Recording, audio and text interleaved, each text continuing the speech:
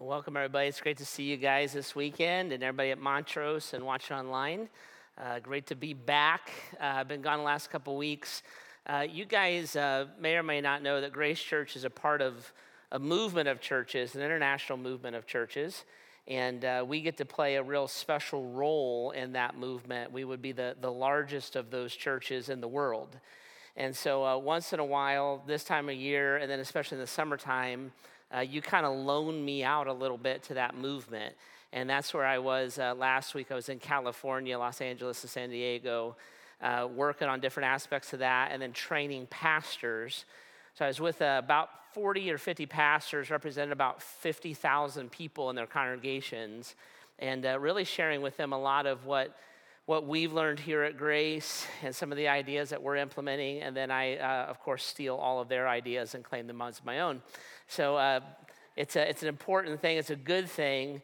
And we went to Southern California, and the weather was nicer in Akron, Ohio, all week long than it was in Southern California. So I was bitter. Heidi was making fun of me, and I came home. But thanks for doing that, and thanks for letting us be a part of it. I want to keep in front of you that floor signing coming up here the last week of March. You know, we're getting closer and closer. In fact, starting this week and then next week, and I'm going to talk to you more and more, God is raising up major opportunities for us to proclaim the gospel, for us to invest in people's lives and serve people. And some of those opportunities are tied to that building that's being built over there. And so in a few weeks, when we have the floor signing here in March, we're going to go over there during our weekend services. We're going to pray that God would work in people's lives through that building. And then we're going to Sharpie the floor, sign the floor, put some names on there that we're going to pray for. And then those will forever be under that hardwood that's going to be over there. So it's kind of a really fun thing to do. And then over the next few weeks, I'm going to tell you about what the opportunities that are there, the opportunities that we have to invest in leaders and start new churches are just abundant right now. And then I'm going to tell you about how God's been working, particularly in the recovery community through our partners with Restore, and how our investment in that effort and then the incredible things that God is doing there. So we're going to have a fun month of just celebrating what God has done, what he is doing, what he's going to do. And I'm excited to do it. And it's fun to be a part of a movement of God like that. Somebody asked me recently, they said, they're asking me about the Asbury revival. I don't know if any of you have been watching this on social media, but God's been working in Asbury, Kentucky in some fun ways. And they asked me, this is actually out in California, they asked me if I'd ever been a part of a revival. And I said, I feel like I've been a part of one for 30 years. Just what God has done here through Grace and what he continues to do, and the fact that we're really not even fully rolling yet in all that he's laid on our heart and what I believe he's called us to. So we're gonna talk about that. I'm gonna show you some new things that God is doing, and some things that are kind of coming to fruition, like that building, like what that's going to kick in, and we're just going to have a fun time with it. To get ready for that, we've been talking about the church, and that's what Those Guys series has been about. Pastor Joe's been walking you through this, and I want to talk to you this weekend a lot about the bottom little phrase here, how to see yourself as a part of the church. And Pastor Joe did a great job. If you missed those conversations, you should go listen to them online or on the app, YouTube, whatever. But he did a great job kind of framing out, the body of Christ and how it works and what it's a part of. But I want to talk this weekend. I want to do something kind of unique and special with you. I want to talk specifically about you as an individual, okay? And how you are a part of the church. And how you being a part of the church is actually how God forms and God leads and God defines and directs his church moving forward, okay? And so we're gonna do a little bit of an exercise with that. I'm gonna walk you through some things, but I want you to start to get a vision. In fact, on your seats, you've got those 3x5 cards. We really went all out. We spent a lot of money thinking about how to develop those cards and branding them specifically to Grace Church. We actually have a copyright on those lines that are on that card. But I put those cards on your chairs this weekend, and you're going to interact with those a couple times throughout our conversation. And I want to kind of prime the pump for you a little bit. And part of what I'm going to ask you to do here in a little bit, not right now, is I'm going to have you think about what you believe God could do through you. And I want you to hear me. I did not just say, I'm not asking you to think about what God could do for you. I want you to think about what God can do through you. And when I say through you, I'm not talking to a room full of people and Montrose and the internet. I'm talking like to you, right? Specifically, like what can God do through you? And one of the things that you can understand if you're a follower of Christ, that God has a reason. I'll show you this in the scripture here in a minute. There's a reason that he called you to himself. And there's something that he wants in your life. There's a vision that God would have for your life. And there's a vision that God kind of seeds into your heart in a unique way. And I call it a God dream. That if you could step back and say, man, if I could let God use my life in any way, and I could just if he could just totally take all the barriers off, and God would just use me to proclaim his message and to impact the people around me in a particular way or in a particular fashion or in a particular place or group of people, this is what I would dream of God doing through me.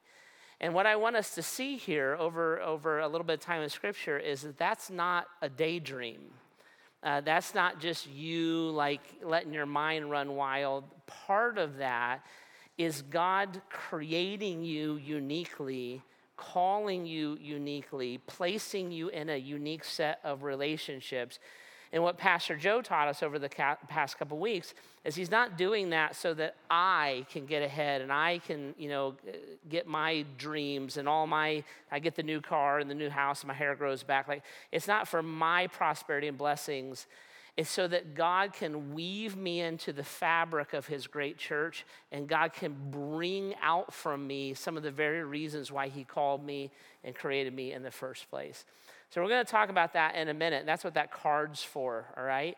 And then we're going to talk about how that plays out and what that looks like and even some of the cost that comes from God working through that in a little bit. So I want you to start to think about that. If God was going to use you in a powerful and a unique way as a person, maybe as a group of friends, and then ultimately as a church, you can do the math that this all comes together, how would God work through you? Okay, now, like I said, this is something that God does and part of how God calls us and works in us. So let me show you this in the scripture real quick. This isn't just like Jeff giving a pep talk.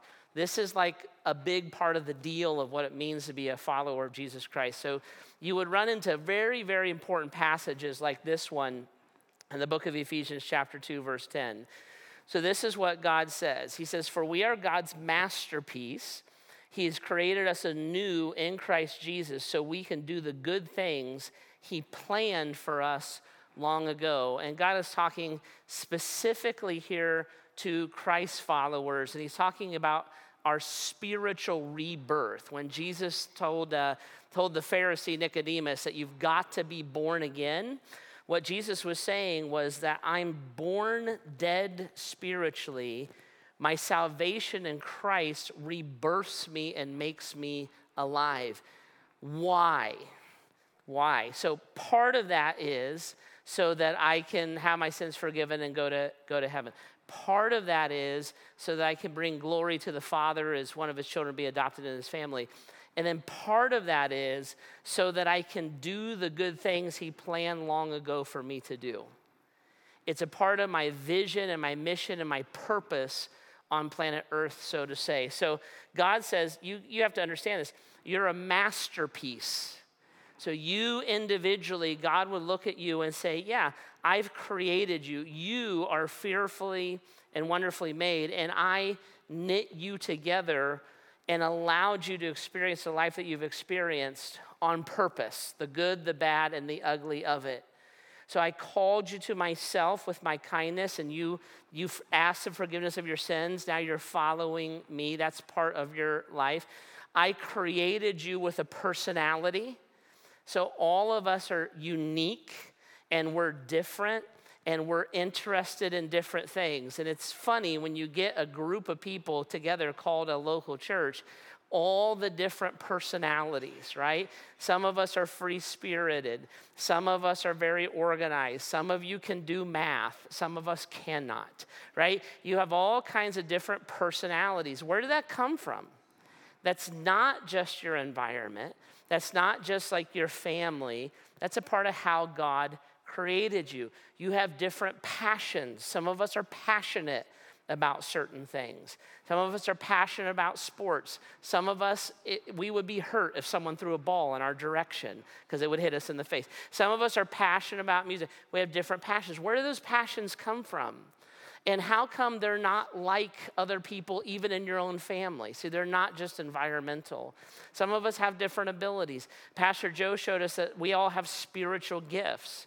God gifts you or creates you a certain way spiritually when you're born again. And then we all have these life experiences. We've all lived our journey that God has called us to go on. So God would look and say, right, I'm creating something here.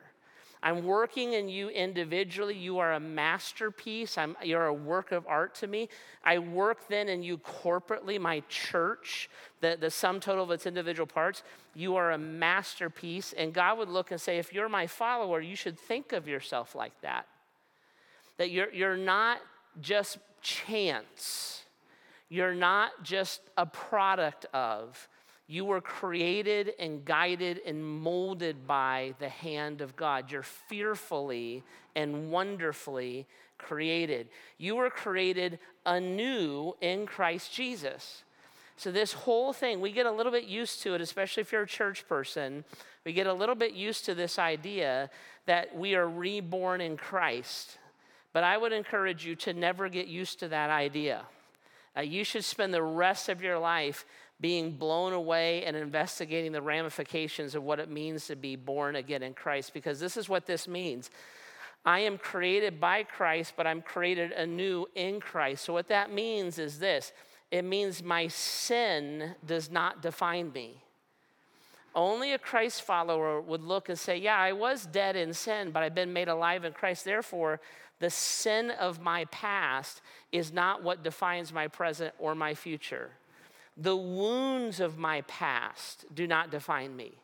I might have been victimized, but victimhood does not define me going all the way forward. I might have been abandoned, but abandonment does not define me as I'm going forward, because I have a God who will never leave me or forsake me. So I made anew in that, and I made anew in my decisions. Can you imagine? Can you imagine if God held you fully accountable for every decision you ever made and there was no hope of forgiveness ever? We're all doomed because you all went to high school, right? I know what you did, right? Can you imagine if I made one bad decision or 100 and I could never be forgiven? I could never start over. I could never put my past behind me. I had to be defined by that before God for the rest of my life. Well, when Jesus took our sins away, the old's gone, the new's come. The Bible says he throws our sins as far as the east is from the west. We're made anew. So I'm made on purpose, and then I'm made anew. I'm not defined by my past. I'm defined by who I am in the present and my future as a Christ follower. And the reason he did all that is so that we can do the good things he planned long ago for us to do. So God has crafted you. He's called you out. Joe talked about that. He's called you out to be a part of the church. He has erased your past and created for you a future. So we're not defined in Christ by all these things. And we've been molded by our experiences in life. Why? So that we can do the things that God plans for us to do. It's not just so that we can go to heaven. And it's not just so that we personally can experience the benefits of knowing Christ. That's a side benefit, not the main thing. The main thing is God does all of that so that I can give my life fully to Christ, and he can do things through me that he isn't going to do through anybody else who's not me. And that's his plan. That's his plan. And as I look at my life and you look at your life, Jesus would look and say, that's my plan, and I would want that to be your plan too. That you would have what I am calling a God dream. And you would think about, and you would desire, and you would plan for and pray for what God can and wants to do through you. Now, it's interesting what Jesus says. He says this in John chapter 14. He says, I tell you the truth, anyone who believes in me will do the same works I have done, and even greater works, because I'm going to be with the Father. You can ask anything in my name, and I will do it, so that the Son can bring glory to the Father. Jesus looks at his disciples, and then through his disciples, he speaks to us. And he says, guys, you need to understand something. When you are my followers, you're going to be able to do the same works that I have done. You're going to be able to love as I have loved. You're going to be able to forgive as I have forgiven. You're going to be able to proclaim the truth as I proclaim the truth. You're going to be able to bring glory to the Father as I brought glory to the Father. You're going to be able to do the same works that I have done. But what you need to understand is you're going to be able to do even greater works. Now think about that. What's that mean? What's it mean to do greater works? Jesus walked on water so we can fly in the air. Is that what that means? What he's talking about is the impact of his life and his ministry. How does the truth about Jesus Christ move from a small segment of people, 12, to a little bit of a larger segment of people, about 500, across the centuries, across the oceans, where billions upon billions and upon billions of people have known the truth of Jesus Christ, acted on the truth of Jesus Christ, and lived out the love of Jesus Christ? How many people did Jesus heal, and how many people have been offered healing, help, care, medicine, mercy in his name? How many people did Jesus educate? And how many people have been offered literacy and education and a step up and a way out in his name? How many people did Jesus feed? And how many billions of people have been relieved of poverty and relieved of hunger in his name? How many people did Jesus teach the truth to? And how many billions of people have been taught the truth of Jesus in his name? And what Jesus is saying, he's like, guys, listen, anybody who understands that they're a masterpiece and understands the power of my making them anew, the power of what I would call the gospel in their life, and anybody who starts to embrace the plan that I have for them, they're going to be a part of these greater works. And these greater works are not self-serving. These are not greater celebrities than Jesus. These are not selling more albums than Jesus. These are not getting $100 for smacking people in the forehead for Jesus. These are the heart and the mind and the lived out love of Jesus Christ. It's going to be greater than what he did while he was here. And people who say, I am a masterpiece and I've been made anew and I want to act on that plan, they can ask anything in my name and I will do it. They can look at me and say, Jesus, I want everybody in my dorm to know who you are, and I will do that for them. Jesus, I want to affect the social injustices of our culture, and I will do that for them. Jesus, I want to break the cycles of dysfunction in my family, and I will do that for them. Jesus, I want my kids to see your love and your truth lived out in our home, and I will do that for them. They can ask anything, and I will do that for them. Why? Because I planned on doing that for them. That's been the plan. That they embrace me, I transform them. They make me make sense to the people around them. And my Father is glorified in the process. I'll do that for them, and I'll do that for them all day, every day. The Bible goes on and would say, not only will I do that, and I want to do that, but you can't forget that I can and will do that. Back to the Apostle Paul, he says this, what shall we say about these wonderful things of these? If God is for us, who can ever be against us? No, despite all these things, overwhelming victory is ours through Christ who loves us. Jesus would look at you as a Christ follower, and he would say, your relationship with me is not about you hanging on by a thread. Your relationship with me is about you being made completely new. Your relationship with me is not about you losing your faith. Maybe I can interact with my friends, but I don't want to get sucked in. Your relationship with me is about you bringing transforming love to your friends. Your relationship with me is not about you somehow trying not to get divorced because you're guilt-tripped. Your relationship with me is about you having a thriving, loving marriage in which I am glorified and actually embodied, so to say. It's about you. It's not about you surviving. It's not about you hanging on in a crazy world. You're a masterpiece, and you're a victor. And there is overwhelming victory because you ask anything in my name, I'm going to do it. When you realize that you're a masterpiece made anew, and that was the plan all along. And sometimes I fear that we lose sight of this. A lot of times when people teach something like this from Scripture, they teach it in a self-serving way. I'm not talking about all your dreams coming true. I'm not talking about you being the best version of yourself. Those things are heretical when they're tied to these passages. I'm talking about how God wants to work through you as an individual who is a part of his church, who's a part of his kingdom.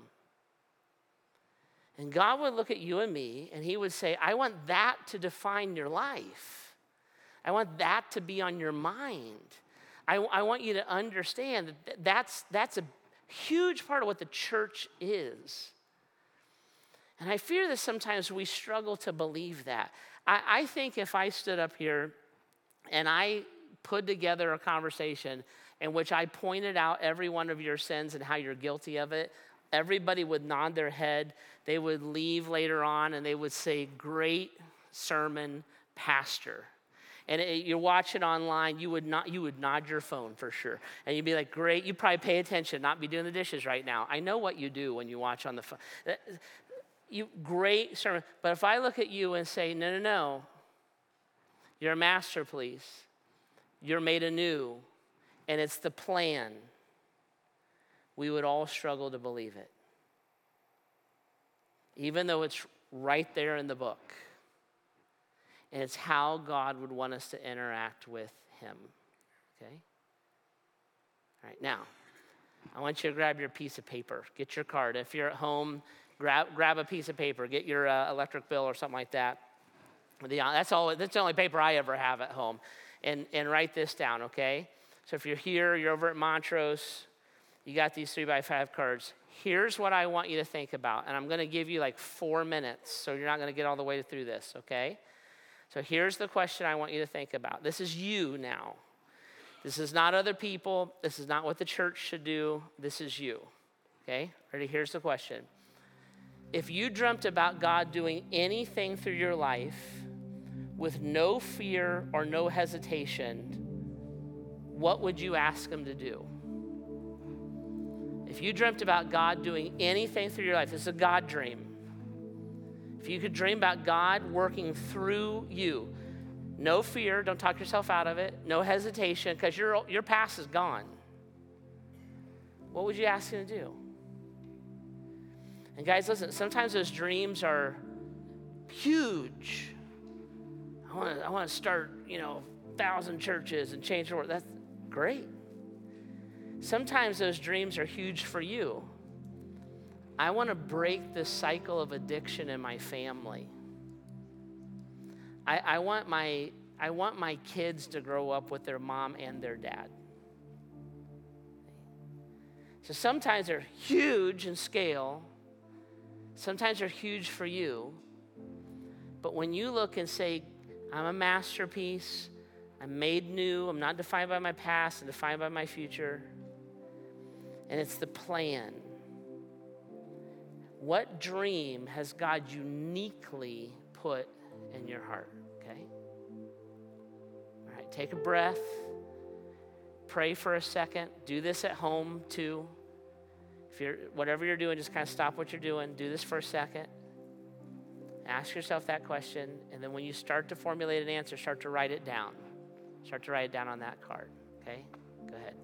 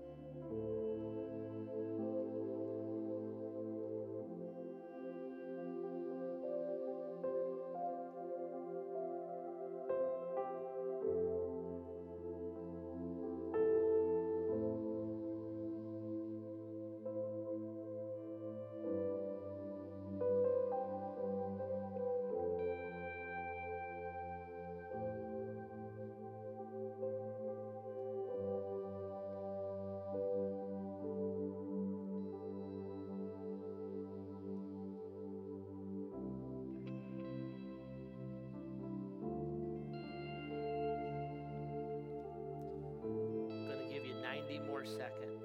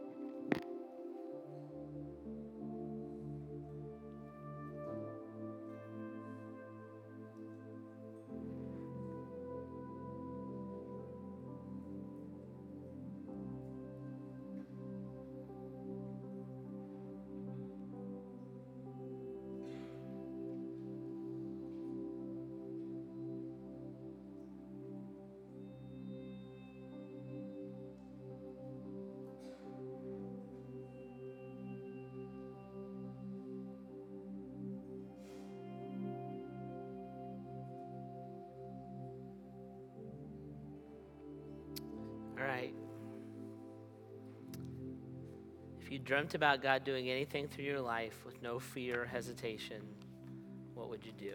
Okay. Now, I put this in my notes. I wrote the difference between someone getting emotional about what God can do and somebody living out their God dream is the willingness to give their life the way that Jesus did. See, this is why I wrote no fear or hesitation. Because whatever started to come to your mind, and I'm sure you just started to form it, I hope that you talk about this and think about this question outside of just services. But whatever came to your mind is probably part of God's plan. And what happens is we will start to think our way and to talk ourselves out of God's plan. We'll start to say, well, wait a minute, that just can't happen. Well, I would, but, we have obligations. I felt this for a long time, but, I got school, I got work, I got a yard to mow. We'll often start to talk ourselves out of God's plan. And because we have fear and we hesitate, we'll take that God dream of what he can do, what he might want to do, how he would want me to be a part of it, and we'll start to turn that into a daydream. Yet my family can't work that way. My past prohibits me from. God doesn't do that stuff anymore. Now it's interesting what Jesus says. Jesus was actually talking to the Apostle Peter, and he was rebuking him for something, and he said this. This is in Matthew chapter 16.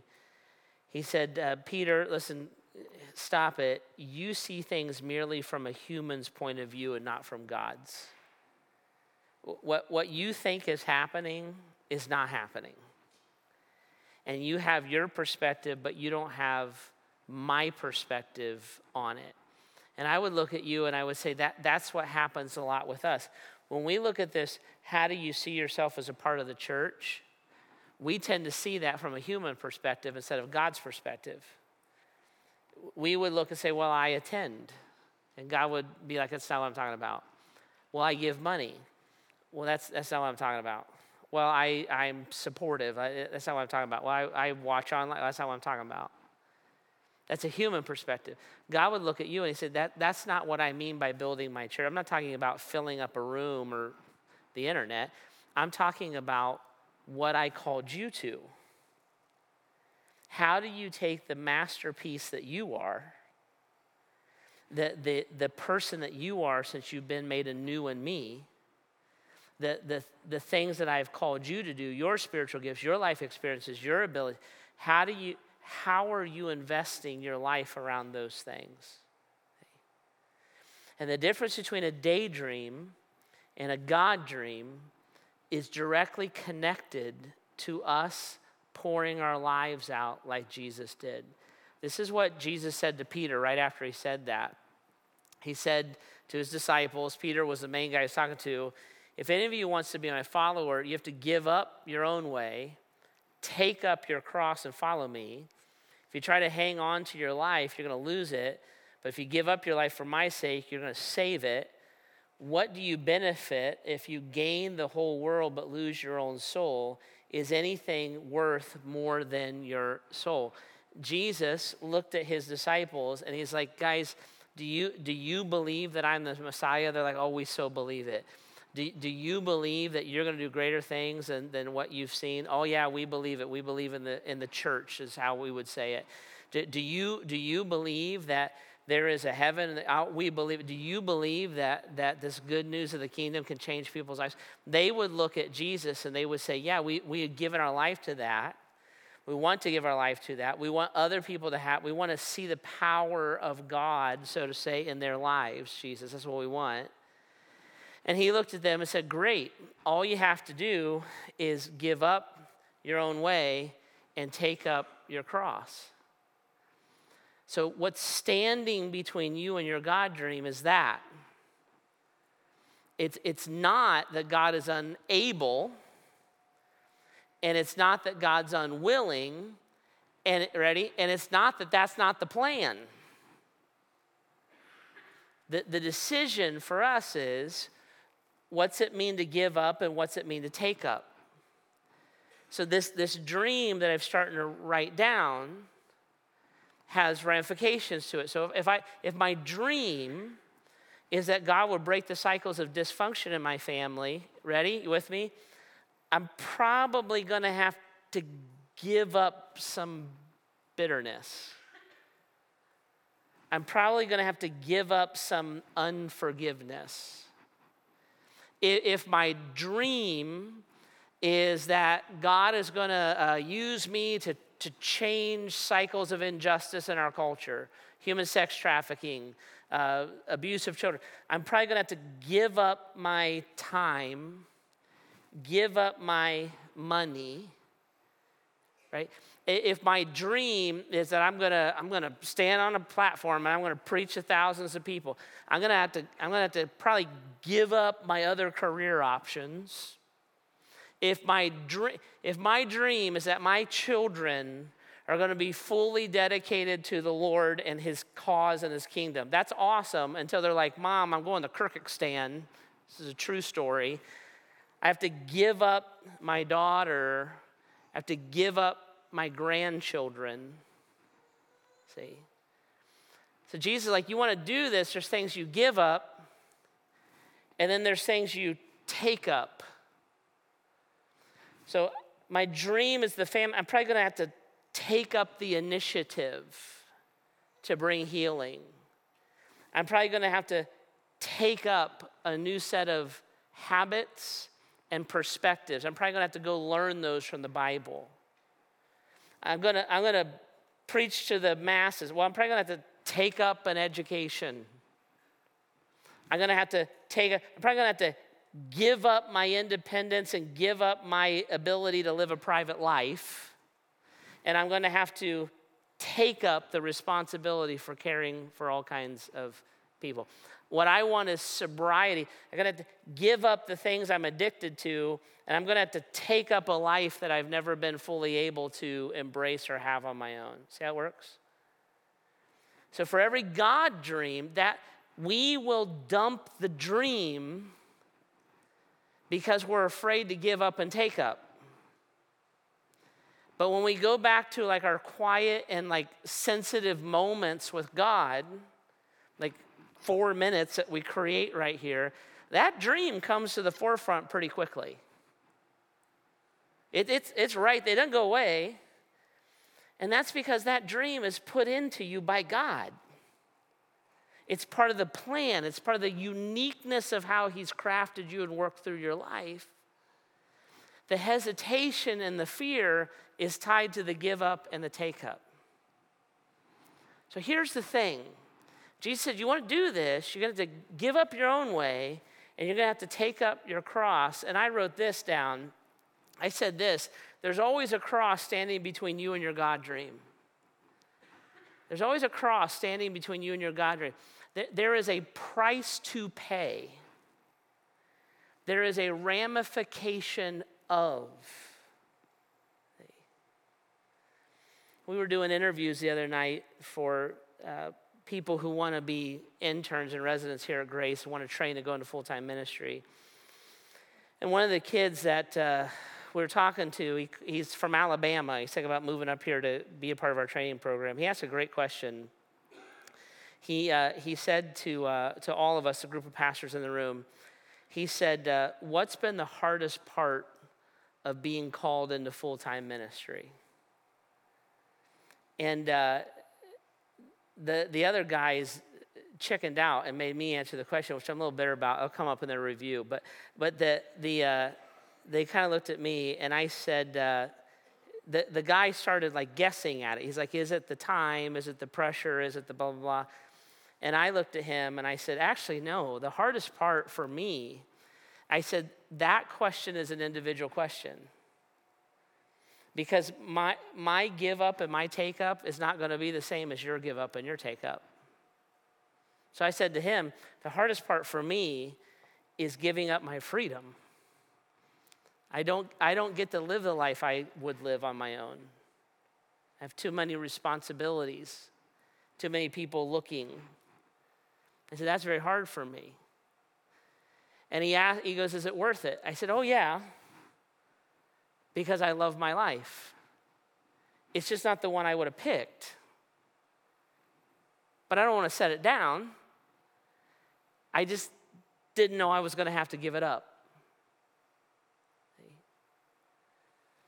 In between you and your God dream is a cross, and God's going to look at you and say, yeah, to have that, you're going to have to give up your own way. It doesn't mean the new way is miserable. It just means it's not yours. And what you give up, God's going to look and see you got to take up. But taking it up is what moves you to the very thing that God created you to be a part of. See how that works? So the question isn't, can God do it? Of course he can. The question isn't, will God do it? He kind of already did it. The question isn't, is it a part of the plan? It's totally part of the plan. The question is always this. The question is, how do you interact with your cross? It's the give up and the take up. And the hesitations and the fears that surround God working through you are always tied to that. Because you're smart, because sometimes the answer is obvious. This is going to cost. This is going to change. This is going to set me out of the mainstream. I cannot live this way and have God work through me this way. Those two things cannot come together. And between you and your God dream is always a cross. And the question of the cross is always, what do I have to give up? And what is God calling me to take up? Okay? Now, I want you to get your little piece of paper again. And this is what I want you to do this time. On one side of that piece of paper is a God dream, or at least the beginning of one. On the other side of that piece of paper, what I want you to start to do is I want you to start to list the price tag. If God was going to work through you in the ways that you uniquely dream of him working through you, what do you have to give up? And what would you have to take up? How would you begin to need to interact with that cross that Jesus is asking you to deal with, okay? What are the price tags to it? And let's just take a minute and let's work on that for a second. What would that dream cost you, okay?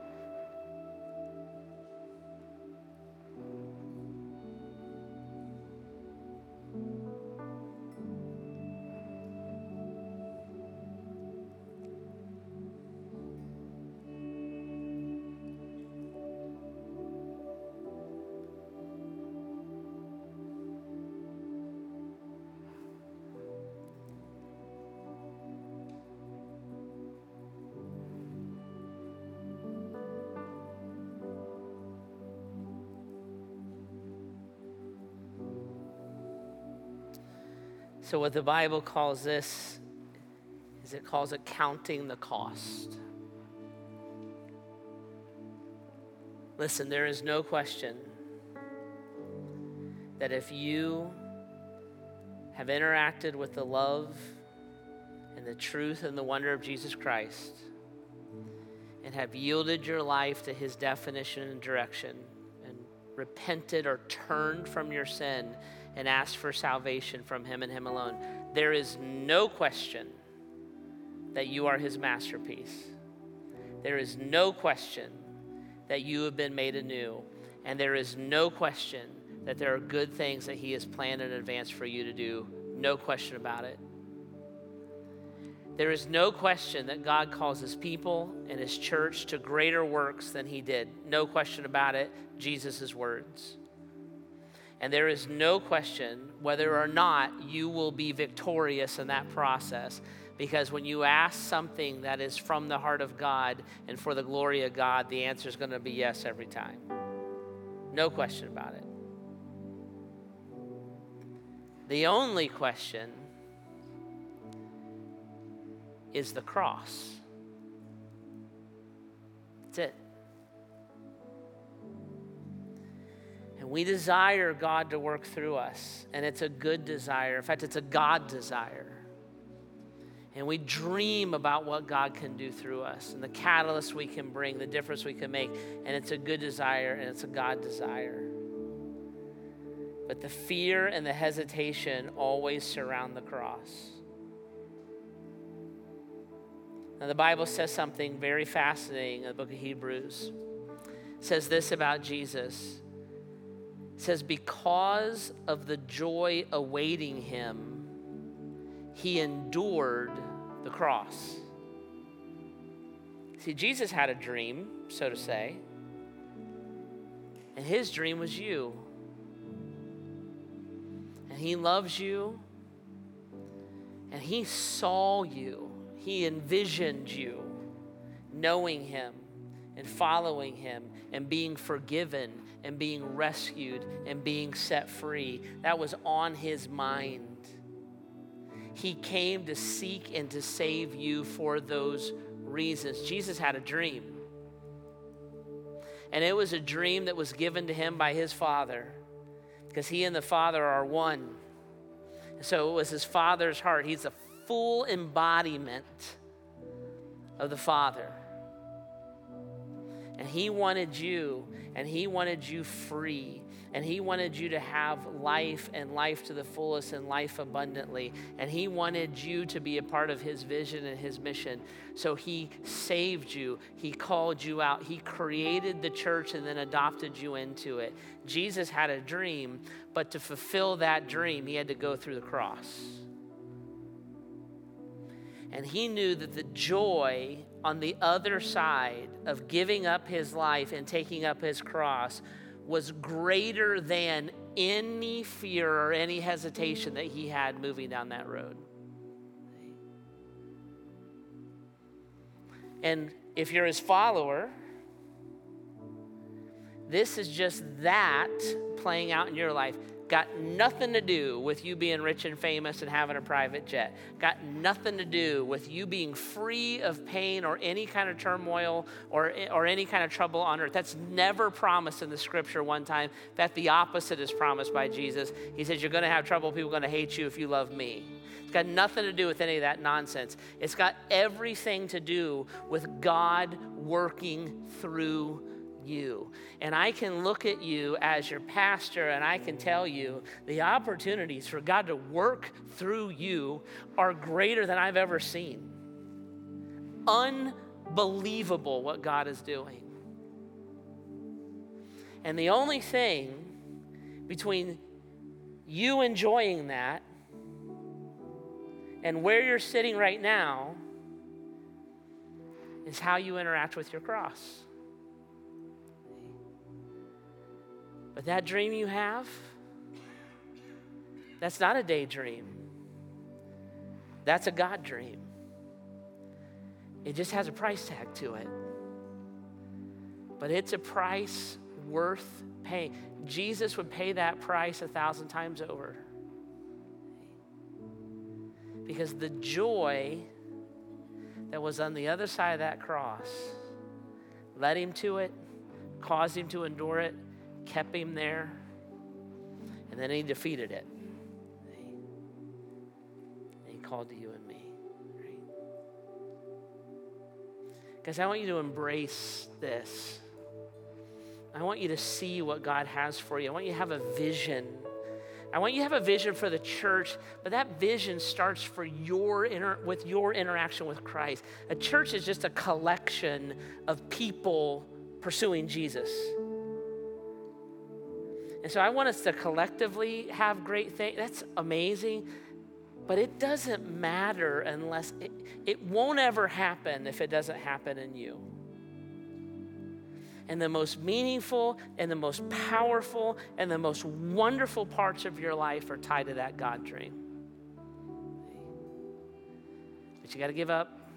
You got to take up to embrace the joy. Right? All right, would you pray with me?